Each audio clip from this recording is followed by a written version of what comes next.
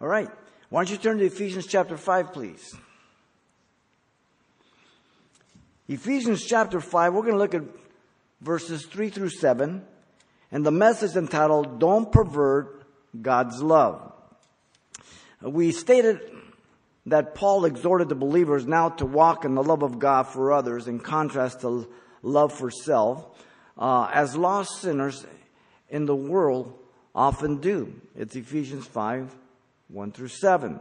And the walk in the love of God for others was in verse 1 and 2 that we saw last time. Now it's the walk of love for self in verse 3 through 7, but it's really lust, not love. We'll see that. So we want to look at the exhortation of Paul to walk in the love of God for others as a foundation behind this, because that's the contrast. And we saw that our example of walking in love is by mimicking God as children of God there in verse 1. Then secondly, we saw the extreme of walking in love is after the example of Christ who gave himself for us in the first portion of verse 2. And then thirdly, the extent of walking in love is an offering and sacrifice to God that is a sweet-smelling aroma to him, the rest of verse 2. Paul now continues his exhortation to the believers. Remember, he's talking to Christians, dealing with those living for sexual lust by using others, and it's characterized by three things. Listen carefully. But fornication and all uncleanness or covetousness, let it not be named among you as is fitting for saints. Neither filthiness, nor foolish talking, nor coarse jesting, which are not fitting, but rather giving of thanks. For this you know, that no fornicator, unclean person, or covetous man who is an idolater has any inheritance in the kingdom of Christ and God. Let no one deceive you with empty words, for because of these things the wrath of God comes upon the sons of disobedience. Therefore, do not be partakers with them. The exhortation to the believers dealing with those living for sexual lust is characterized by the following three things. First of all, we have the person living for perverted love, verse 3 and 4. Second, you have the penalty for living by perverted love, verse 5. And thirdly, you have the potential danger of living in perverted love, verse 6 and 7. He begins with the person living for perverted love. Notice verse 3 and 4. He begins with verse 3. The Apostle Paul stated here that the believer is to abstain from sexual sin. Listen to the words, but fornication and all uncleanness or covetousness. Paul indicated the obvious distinction between the change of subjects by the word but. He commanded the believer to be a mimic of God in verse 1 and 2. To walk in divine love to benefit others. That divine love blossoms all the other loves. He now communicates that sexual sin was not to be part of their lives. The word "and" in verse 2 is kai, a continuative conjunction. As children of God, we are to walk in agape love, selfless love. The word "but" in our text here is also kai, but marks a contrast of divine love and sinful, selfish lust in order to benefit oneself. Notice Paul admonished believers that the sin of fornication was not to be practiced in their lives, involving their physical bodies. He's addressing Christians. If he's addressing Christians, that means there's a potential, and that means it was going on. Are we clear on that? Okay? When you as parents confront your children, it's not because it's not going on. And it's not because there's no potential on whatever level you're warning them.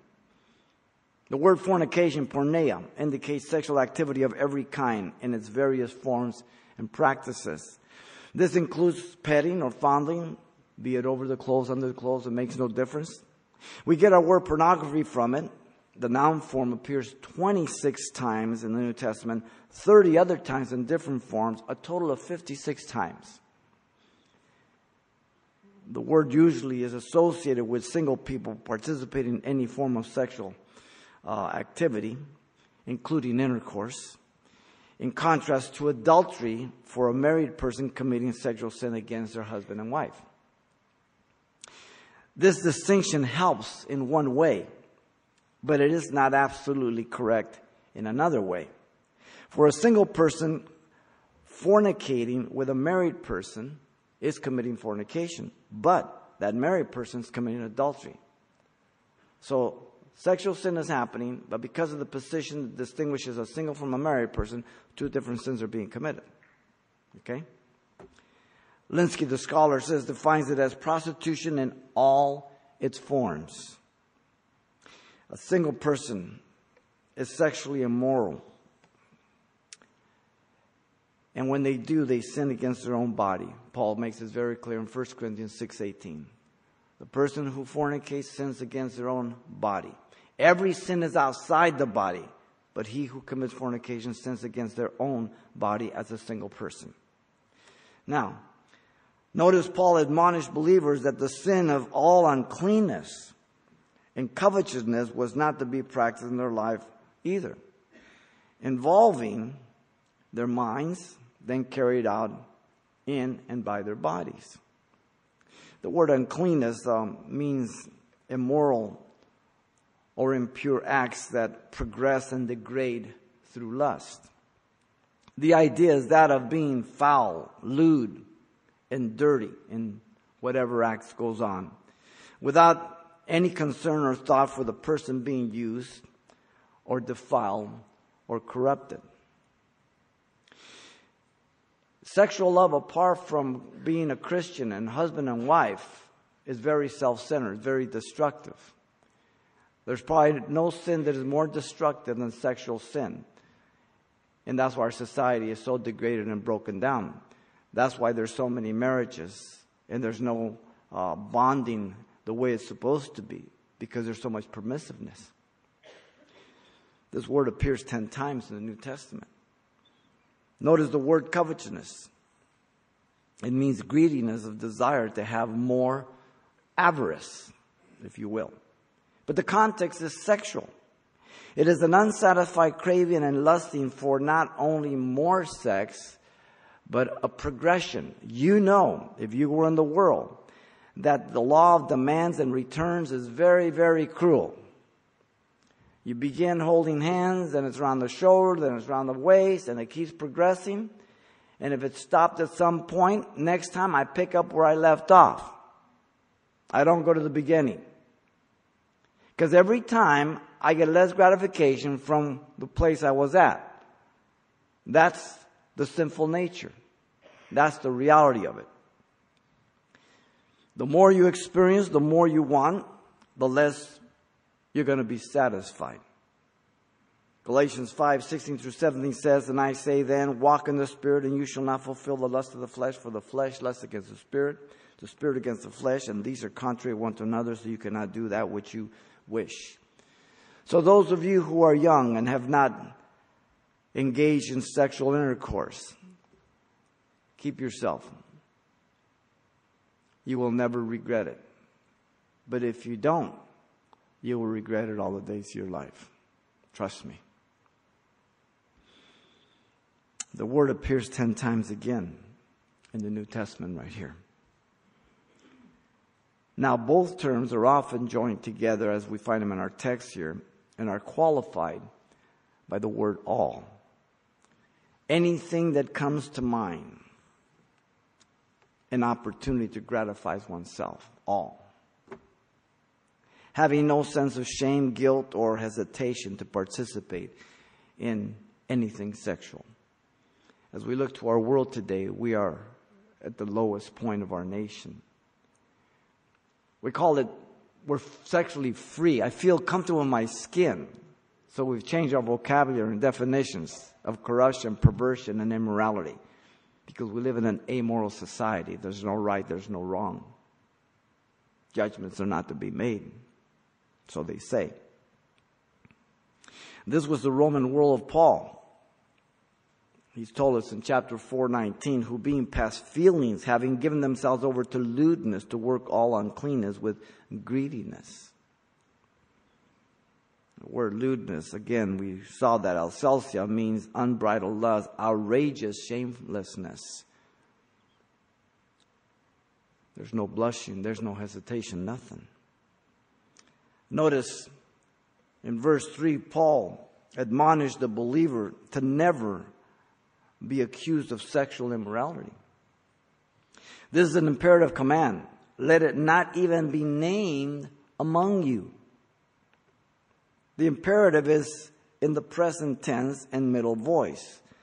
The sin of sexual fornication is not to ever be going on in their lives.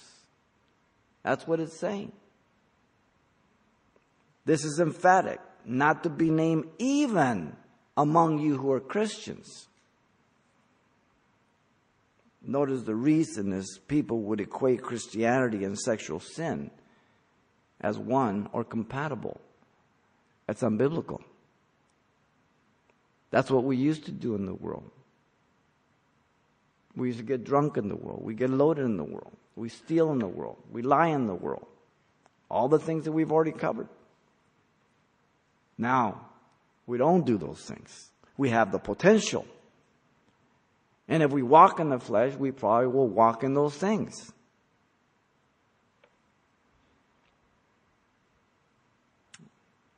The phrase is fitting, means to stand out. According, to be becoming or seemingly appropriate for saints. No one should ever look at you and because you drink as a Christian or because you fornicate or because you lie, they should never equate that Christians are liars, Christians are fornicators, Christians are drunkards. You understand? That's the idea. As you know, the word saint, hagios, means we get the word holy from it. That's the same word for holy. God's holiness demands His wrath. We're going to see that. And His wrath demands His holiness. This was the life of the old man. Without Christ, we've seen that. Put off the old man, put on the new man. If you have a boyfriend or girlfriend or you're engaged, if you want to ruin that relationship, have sex together. You'll destroy your relationship. You'll ruin what God has for you first best. You'll absolutely ruin your relationship as a Christian. Look at verse 4. The Apostle Paul stated that the believer is to abstain from immoral language. That comes next. Paul was concerned that the believer abstain from vulgarity by words, neither filthiness. And the word filthiness means obscenity or filthy stories involving imaginations and thoughts. The word appears only this one time in the New Testament. The word indicates dirty, filthy, nasty, degrading words to express the gift of sex between a man and a woman that God has imparted. And what vulgarity we have today in rap music. Just profanity and under music, just vulgarity, degrading to women. And women celebrate it today. They're part of the problem. Wow. Paul was concerned that the believer abstain from words of no value also, nor foolish talking. The phrase foolish talking, marologia, means silly or stupid chatter that comes from a drunk. The first word, moral, we get moron from it. You remember being drunk? How you talking? Sound like you got something wrong upstairs, right? These are the words. Again, it is in relationship to sexual matters. This is our context. The word appears only this time again. So these words that we're studying here only appear once in the New Testament. Notice Paul was concerned that the believer abstain from double meaning words also, nor coarse jesting.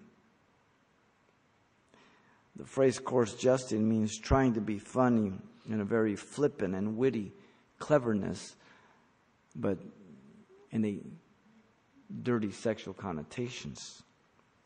Salacious kirks sexual innuendos that have suggestive sexual puns and double meanings. The word derives from the word an easy turning of speech. Once again, this is the only time it appears. Then notice Paul was concerned that the believer see this type of sexual conduct as incompatible as saints, which are not fitting, but rather giving of thanks. He says it does not line up with Christianity, which is not fitting. The word fitting means doesn't come up to or arrive to. Fornication, all uncleanness or covetousness, filthiness, foolish talking, and coarse jesting are just not proper, appropriate, or conducive with Christianity, with the believer's life. In the tense is the imperfect, referring to the present duty left unfulfilled. He says that the kind of conduct and words that line up with the Christian life is, but rather giving of thanks.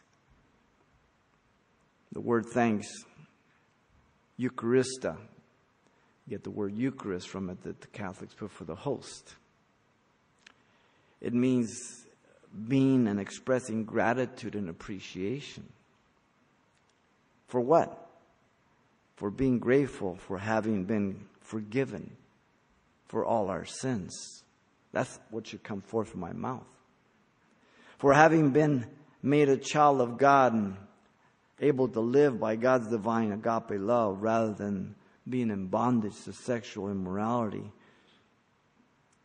of the world that many of us used to live by. That God had set us free, that God delivered us, that now we can appreciate what God has designed us for. What a difference it makes. All the difference in the world. You know, it's like, you ever go to a baseball game at night under the lights? Man, it's beautiful. Got green grass, got red, dark dirt, lights and everything. But if you go down into that infield and you grab a shovel full of that beautiful red, brown dirt, and you take it home and you throw it in your brand new white carpet in the living room, now that very same dirt that looked beautiful there looks dirty in the living room because it's out of its proper place. And so with sex, and it destroys, it's out of its proper place. And the woman always carries the baggage more than the man. Emotionally, spiritually, and all. Always. The problem with fornication, sex before marriage, is that it is not just a physical thing like having a sandwich. But it's a violation that bears shame, guilt, and at times has lifelong consequences. For the woman's perspective, losing the evidence of her virginity, being humbled by a man, and the scriptures make that very clear, having it imprinted in her mind, maybe getting pregnant. You have the whole problem of so many sexual transmitted diseases today, they can't even keep up with them, let alone AIDS. From the man's perspective, being a fool, thinking sex makes him a man, while only making men as an animal enslaved to sexual lust. I've known many people who regretted not waiting till marriage to have sex. But I have never, ever met a person who ever regretted waiting. Never. 1 Corinthians 6:16 says, "Or do you not know that he who is joined to a harlot is one body with her? For the two," he says, "shall become one flesh." Paul is telling the Corinthians. Some of the Corinthians were going to the temple of Aphrodite. Not Aphrodite, but the Corinth there. With the temple prostitutes, and then in Ephesus you have the temple Aphrodite. And I'm sure some were going there. Okay? He says, you make Christ one with that harlot. You can hold hands, you can kiss, you can hug, but having sex is a whole different thing. Too often Christians are accused of teaching that sex is sin. That's a lie. Sex for a Christian is a precious gift from God to bring forth children. Sex is for enjoying one's husband and wife without guilt, shame, but actually pleasing God. Sex is for binding and strengthening the marriage in a very intimate way, like no other. Sex is for pleasing one another as one flesh. God has designed it that way. But in the context of marriage, not outside of it. Listen to Proverbs. Proverbs 5:15 through 19. It says, drink water from your own cisterns. He's not talking about a water fountain, okay? He's talking about your wife and your husband. And running waters from your own well. Should your fountains be dispersed abroad, streams of water in the streets, let them be your own, and not for strangers with you. Let your fountains be blessed, and rejoice with the wife of your youth, as a loving deer and a graceful doe. Let her breast satisfy you at all times, and always be enraptured with her love. The bond of marriage. Study the Song of Solomon, the honeymoon night. Very descriptive, very joyous in celebration. The speech of the believers to gratify and glorify God. Listen, Ephesians 4:29. Let no corrupt communication proceed, or corrupt words proceed out of your mouth, but what is good for necessary edification, that it may impart grace to the hearers. So that should be the priority. Ephesians 5:11 through 12 says, and have no fellowship with the unfruitful works of darkness, but rather expose them. For it is shameful even to speak of those things which are done by them in secret. That was one of the things as I came to the Lord. I couldn't go back to my friends the next week and talk, hey, what'd you guys do last night? I know what they did. I didn't want to hear her talk about it. I didn't have to ask them. I know what they did.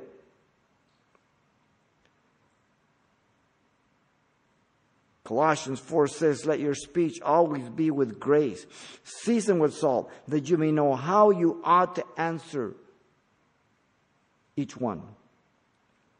1 Peter 4:11, if anyone speaks, let him speak as the oracles of God. If anyone ministers, let him do it with the ability which God supplies, that in all things God may be glorified through Jesus Christ, to whom belongs the glory and the dominion forever and ever. Amen. Romans 13:14 says, but put on the Lord Jesus Christ and make no provisions for the flesh to fulfill its lusts. So you don't go visit your girlfriend at 2 a.m. or your boyfriend. You don't go to secluded places. You don't put yourself in positions where you tempt yourself. Simple. If you start the engine, you're going to want to drive the car. It's just the way it is. This is the person living for perverted love. Notice secondly, comes the penalty for living by perverted love. Verse 5.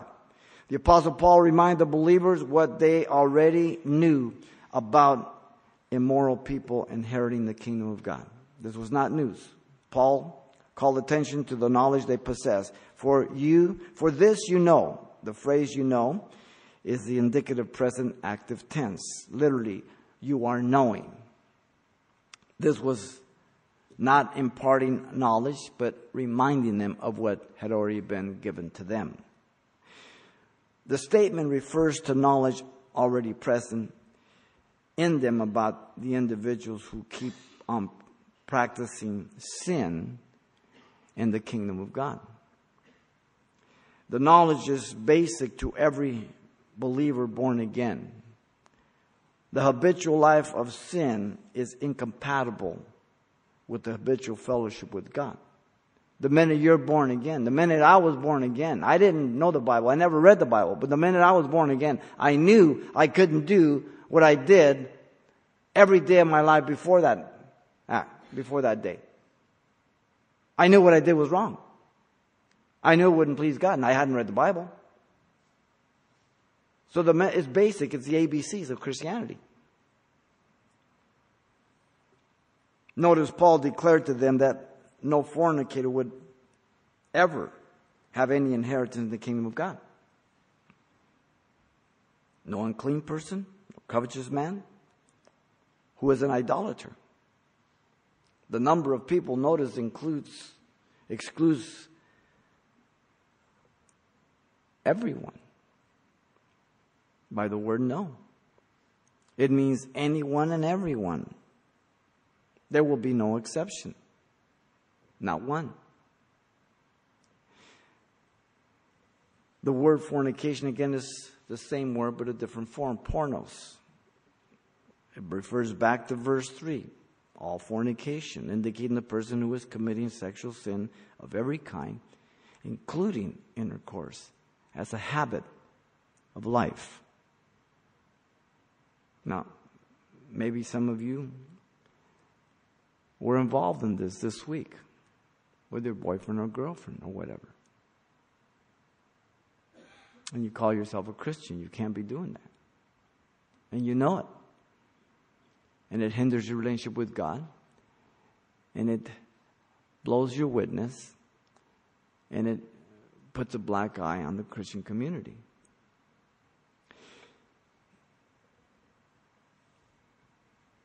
This includes singles and married. One committing fornication, the other would be adultery. Colossians 3:5 says, therefore put to death your members which are on the earth, fornication, uncleanness, passions, evil desires, and covetousness. Listen, which is idolatry. Because that's what you live for. It dominates, it enslaves you. Do you know the billion-dollar industry in pornography? It's not because people don't like it. And women are as much into pornography as men. Maybe even more now. Tables have been turned around. Notice Paul declared to them that no unclean person would ever have any inheritance in the kingdom of God. Every one of these ones.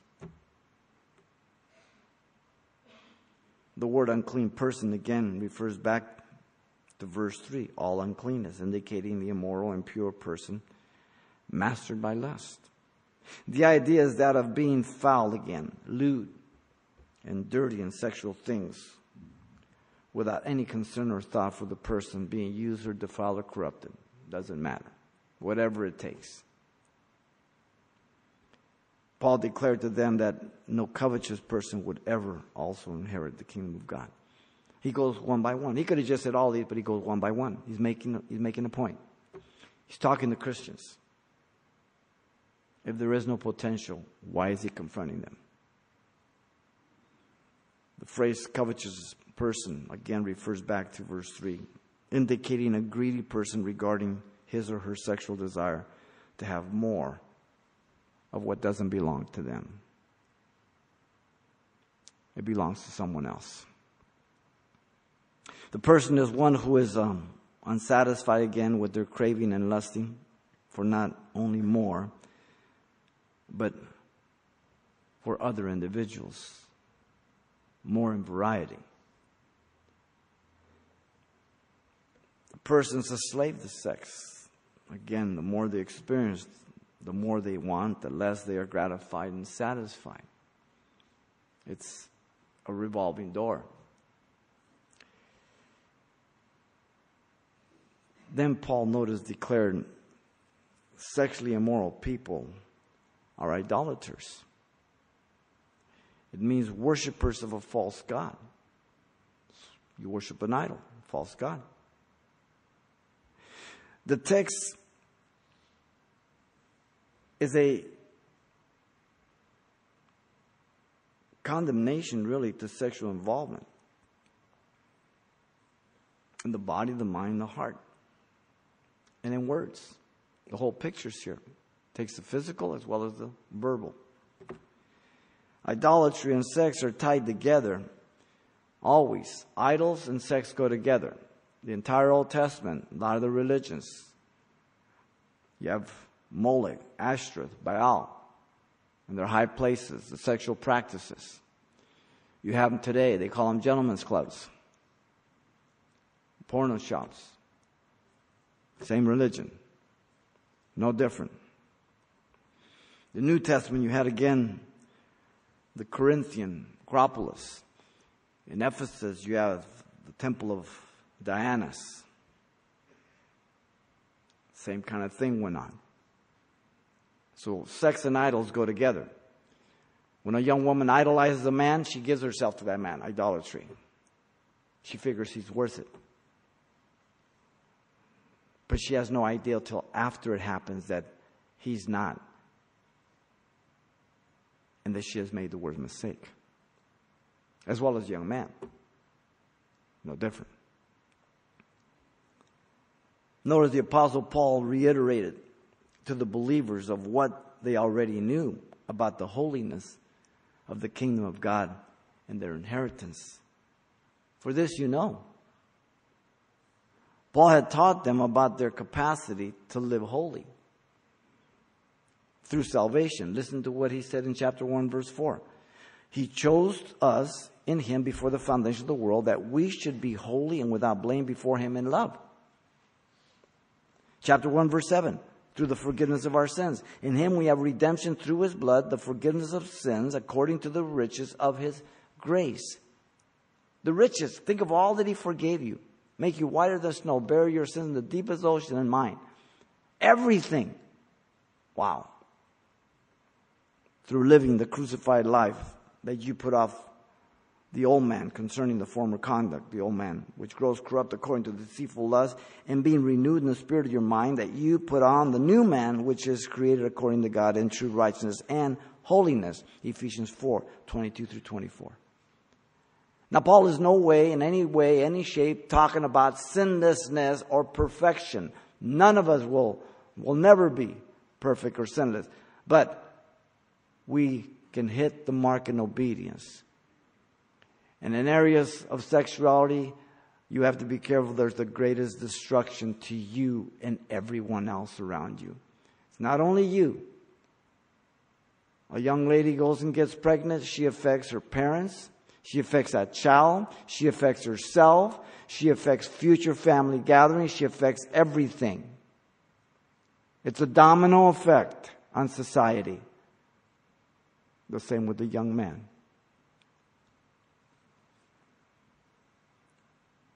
Notice Paul had taught them about their inheritance in the kingdom of God. It's imparted by Jesus. It says, in him also we have obtained an inheritance, being predestined according to the purpose of him who works all things according to the counsel of his will, in chapter 1, verse 11. It's through Jesus Christ. In chapter 1, verse 14, it's assured by the Holy Spirit, who, meaning the Holy Spirit, is a guarantee of our inheritance until the redemption of the purchased possession to the praise of his glory. Something's been bequeathed to us through our repentance by his grace and his love and his holiness. Chapter 1, verse 18, illuminated to us by the Spirit, of the Holy Spirit, the eyes of your understanding being enlightened, that you may know what is the hope of his calling, what is the riches of his glory of his inheritance in the saints. All that he's done for us, all that he's bequeathed to us, all that we can be now in Christ Jesus. The sister epistle, Colossians, chapter 1, verse 12, expresses ingratitude, giving thanks to the Father who has qualified us to be partakers of the inheritance of the saints in light. You see, Paul is not teaching two kingdoms as some people think. The kingdom of Christ and God refer to one kingdom here. The kingdom of God is to come in the millennial reign. Christ will be reigning supreme. The kingdom is present and yet to come. The church will not bring in the kingdom. The church is not the kingdom, but will return with Christ to set up the kingdom. Christ sets it up, not us. So you always have people talking about kingdom theology or kingdom living or dominion theology. That's the same kind of rubbish, that they're going to set up the kingdom. They're not going to establish the kingdom. Jesus sets up the kingdom. The millennium, as you know, is for the Jews to fulfill all the promises that God gave to them in the Old Testament and the land that they never fulfilled. The church is glorified with Jesus, and we will rule and reign with him during those 1,000 years. You see, the kingdom of Christ and God refers to one person. One kingdom, one person. The Greek has one article for both Christ and God. Christ is a title, Messiah, Christos. The Messiah is Jesus. The Messiah, Jesus, is God. This is one of many places where it says Jesus is God, over and over again. John illustrates this point very well. Listen carefully to Revelation 21:8. But the cowardly, the unbelieving, the abominable, the murderers, the sexually immoral, sorcerers, idolaters, and all liars shall have their place or their part in the lake which burns with fire and brimstone, which is the second death. Eternal death, separation from God. There's where I would go if I had not repented with Jesus Christ. There's where I belong. There's where I would be judged. By his grace, he gives opportunity now to confess and to repent. And he makes us white as snow. And he gives us a divine nature so we can live to his glory, to his pleasure, according to his word. You see, the Christian is to be different from the non-believer, but not cut himself off from reaching the lost sinners. Listen to Paul in 1 Corinthians 5:9 through 10. Paul dealing with a young man that was sleeping with his stepmother, having sex with her. He gives the clarification here. Listen carefully. I wrote to you in my epistle not to keep company with sexually immoral people. Yet, I certainly did not mean with the sexually immoral people of this world, or with the covetous, extortioners, or idolaters, since then you would need to go out of the world. So I never told you to isolate yourself. I never told you to get away from the non-believer. The Christian is not to judge the unbeliever who is lost and under God's wrath, but rather the believer in sin. Listen carefully. 1 Corinthians 6:11 through 13. Paul gives a clear stipulation. But now I have written to you not to keep company with anyone named a brother who is sexually immoral, covetous, an idolater, a reviler, a drunkard, or an extortioner. Not even to eat with such a person. For what have we to do with judging those who are outside, the non-believer? Do you not judge those who are inside? But those who are outside, God judges. Therefore, put away from yourself the evil person, that young man. He says, turn him over to Satan. You don't turn non-believers over to Satan. You turn believers who are in sin and won't repent over to Satan. Are we clear on that? The non-believer belongs to Satan. Okay? Paul makes very clear here, as I just read you, that you're not to eat with people and hang out with people unless they repent, who call themselves Christians. My next door neighbor's a non-believer. He's living with his girlfriend. He's been living there for 5 years, and he says, hey, X, come over and have a hamburger. We're going to have somebody else. Oh, okay, I'll go over and have a hamburger. I can do that and be a witness. I won't partake in their junk and be a witness. But if he's a Christian and he's living with a girl and he invites me over, I'm not going over because he calls himself a Christian. Are we clear on that? Now, people call that self-righteous today. No, that's biblical. Faith for the wounds of a friend, deceit for the kisses of the enemy. Are we clear on that? This is the penalty of living by perverted love. Notice thirdly, verse 6 and 7, the potential danger of living in perverted love. Verse 6, the Apostle Paul proclaimed a strong warning to the believers. Let no one deceive you with empty words. Wow. Paul stated the clear and obvious danger of a believer being deceived regarding this matter of sex and believing that they could still inherit the kingdom of God. Context, context, context. This is an imperative, present, active command, not a suggestion. This is not a hypothetical situation, but a real possibility. The word deceive means to cheat or beguile. All the warnings of Scripture are to the believer. The unbeliever is already deceived by Satan, sin, and the world. For you and I to tell a non-believer to not have sex and believe they can stop, we're crazier than them. Because the only way you can stop is if you're born again. It's unreasonable for us to expect that of them. So what's the solution? I preach Christ to them. Then Christ has a changing in their heart and their life.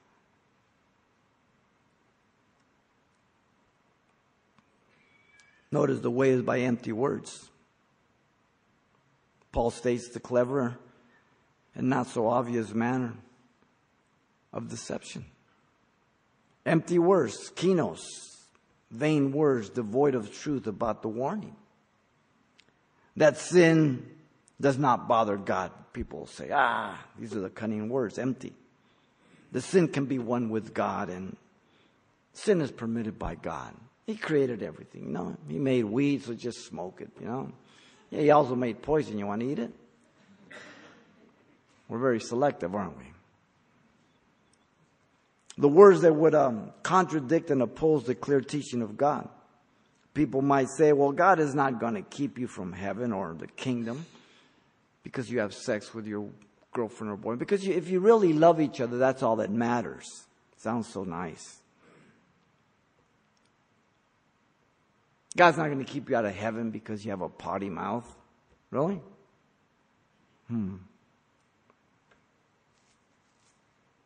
God made you this way, they'll say. How can he find fault in you? God's a God of love. Deception. Listen to Colossians 2:8.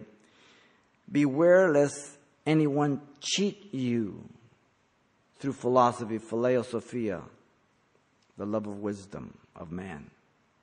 Empty deceit, according to the traditions of men, according to the basic principles of the world, the ABCs, and not according to Christ. What is your standard? What is your measure? What is your plumb line? You go to the plumb line to the world, you're going to be real crooked and destroyed. You go by the plumb line of the Lord, he'll straighten you out, and you'll have a good life. Notice the Apostle Paul proclaimed the simple reason for the warning to the believer. For because of these things, the wrath of God comes upon the sons of disobedience. Paul pointed back to the sexual sins he has just prohibited believers to practice. He's prohibiting believers, not non-believers. The implication being they had the capacity. The implication being some were probably involved in sexual sin. Paul pointed out the wrath of God was being poured out on some of these sins that were being practiced, which means on the individuals. The word wrath means his natural anger and disposition against sin due to God being holy. His holiness demands his wrath, and his wrath demands his holiness. They're two sides of the same coin, ladies and gentlemen. He's so serious about it that he poured out his wrath on his Son who became sin for us who knew no sin, that we might be made the righteousness of God in him. my God, why hast thou forsaken me? Psalm 22. Jesus quotes verse 3 and 4. He says, because you are holy.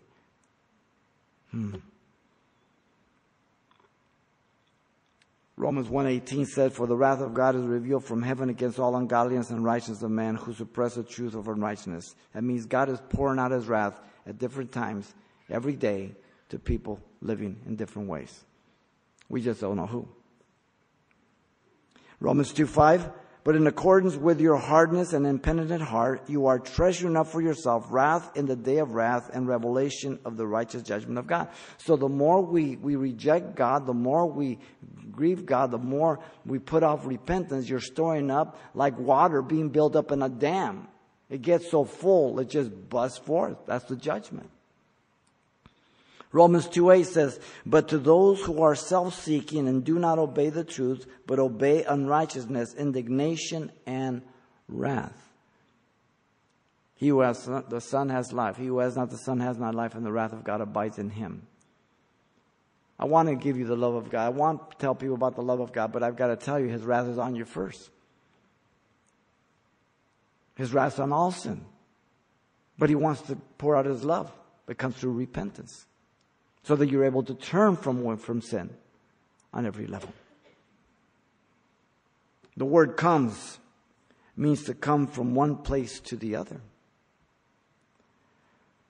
The tense is the indicative present middle voice. The wrath of God is being poured out by his own doing on the children of disobedience for sins by God himself in the present world.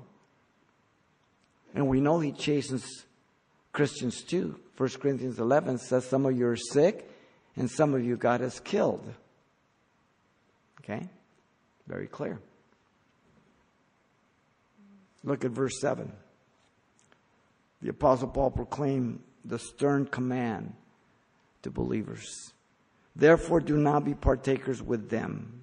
Paul gave a simple and sound conclusion to the matter of sexual sin or any other sin. The word therefore means conclusion. In conclusion. Consequently, in view of the facts stated about sexual sin, Paul gave the only sensible command possible. The command is to abstain from sexual sin. Do not be partakers. He's talking to Christians. This is another imperative command in the present tense and middle voice. Stop partaking, literally. Wow. The negative is the result of the positive. They were to obey it continually. The participation is with the unbeliever. 2 words. With them. With them. Do not be partakers with them. There's a contrast. You, the believer, don't be a partaker with them. Children of disobedience. The children of God. Side by side. This is what's going on. The possibility is always present. The believer still has sin nature, as you know. The possible deception is real. Otherwise, why write the letter? If there's no chance of Christians being deceived, turning away from God, being enslaved again, being twice worse off, as Peter says, why write the letter? Simple. The sin of the days of Noah and Sodom and Gomorrah, and the angels that left their first estate was sex. Read it in 2 Peter chapter 2 and the book of Jude. It points back to Genesis 6 and 19. The God-ordained directive for sex is marriage, ladies and gentlemen. Listen to Paul in 1 Corinthians 7, 1 through 5. Now concerning the things of which you wrote to me, it is good for a man not to touch a woman, in the context is sexually. Nevertheless, because of sexual immorality, let each man have his own wife, and let each woman have her own husband. Let the wife or the husband render to the wife the affection due her, and likewise also the wife to her husband. The wife does not have authority over her own body, but the husband does. So ladies, if you have too many headaches, take an aspirin. Gentlemen, when she has a headache, be sensitive. Don't deny each other just because you're mad or because you're thinking of yourself. That's what he's talking about here. He says, the wife does not have authority over her own body, but the husband does. And likewise, the husband does not have authority over his own body, but the wife does. Wow, that's a switch too. Do not deprive one another except with consent for a time, that you may give yourselves to fasting and prayer and come together again, that Satan does not tempt you because of your lack of self-control. In other words, if you're seeking the Lord for 2 days or so, or 3 days, you want to seek Him in prayer about something, say, hon, I don't want to have anything to do sick. I want to just give myself to the Lord. I'm going to fast. So you both know what's going on. You don't have to do it secret and now, if I tell her I'm going to lose my rule. No, you're husband and wife. Just make sure you say, hon, I'm going to just keep myself away from you for a year. No, not in your life. Your body belongs to me. Okay? That's what he's talking about, all right? Any sexual activity apart from our husband or wife makes Christ one with their sin. Listen carefully. Now the body is not for sexual immorality, but for the Lord, and the Lord for the body. And God has raised up the Lord and will also raise up by His power. Do you not know that your bodies are the members of Christ? Shall I then take the members of Christ and make them members of a harlot? Certainly not. Perish the thought. God forbid. 1 Corinthians 6, 13 through 15. The evidence of sexual deception is all around our society, our nation, and the world. As young and old are involved in every and any sort of sexual practices today.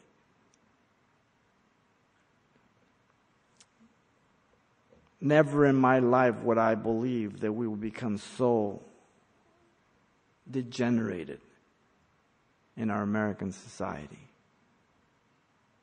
Listen to 1 Corinthians 6, 9 through 11. Do you not know that the unrighteous will not inherit the kingdom of God? Do not be deceived. Neither fornicators, nor idolaters, nor adulterers, nor homosexuals, nor sodomites, nor thieves, nor covetous, nor drunkards, nor revilers, nor extortioners will inherit the kingdom of God. That's the negative. Listen to the glorious positive. And such were some of you. But you were washed. But you were sanctified. But you were justified in the name of the Lord Jesus Christ by the Spirit of our God. How thankful we should be for God. How thankful we should be to God for what He's done for us. And how we should warn the young people and the single people to be obedient to God and have their mind blown on that night. Amazing. This is the potential danger of living in perverted love. It's always possible, even for believers. And so Paul has exhorted the believers dealing with those living for sexual lust by using others, characterized by these three things. The person living for perverted love.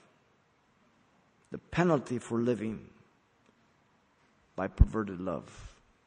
And the potential danger of living in perverted love. He's talking to Christians, not the non-believer. Lord, thank you for your grace, your love, and your goodness. Deal with our hearts. And Lord, we thank you for your grace, cleansing us, making us whiter than snow, and renewing our minds and our hearts. Thank you for our wives, our husbands. Thank you for just your grace over our life. We pray for those that are single. Pray for those that are young. We pray that you would just keep them. They would give themselves to you. And that you would bless them, Lord. As you're praying, if you are here tonight, if you don't know Jesus Christ as your Lord and Savior, God has brought you here to be saved. Maybe you're over the internet. Or you might be hearing us on the radio. If you don't know Jesus Christ as your Lord and Savior, and you are living as we have declared in our text, under sexual lust, and you just can't find the right one, so to speak, and you're a slave to things of the physical nature, then God wants to transform your life and forgive you. You must call upon Him. You must acknowledge your sinfulness and your need of a Savior. And if you do that, He will forgive you. He will cleanse you. And He will make you His child. Give you a divine nature to be able to enjoy life and see it in living color rather than black and white. But you must call upon Him. If that is your desire to be born again, if you agree with God, that you will never inherit the kingdom of God unless you're forgiven, then you can call upon His name right now. This is your prayer of repentance to Him. Father, I come to you in Jesus' name. I ask you to forgive me, Lord, for all my sins. Give me a brand new heart. Baptize me with your Holy Spirit. I accept you as my Savior and Lord. In Jesus' name. Amen.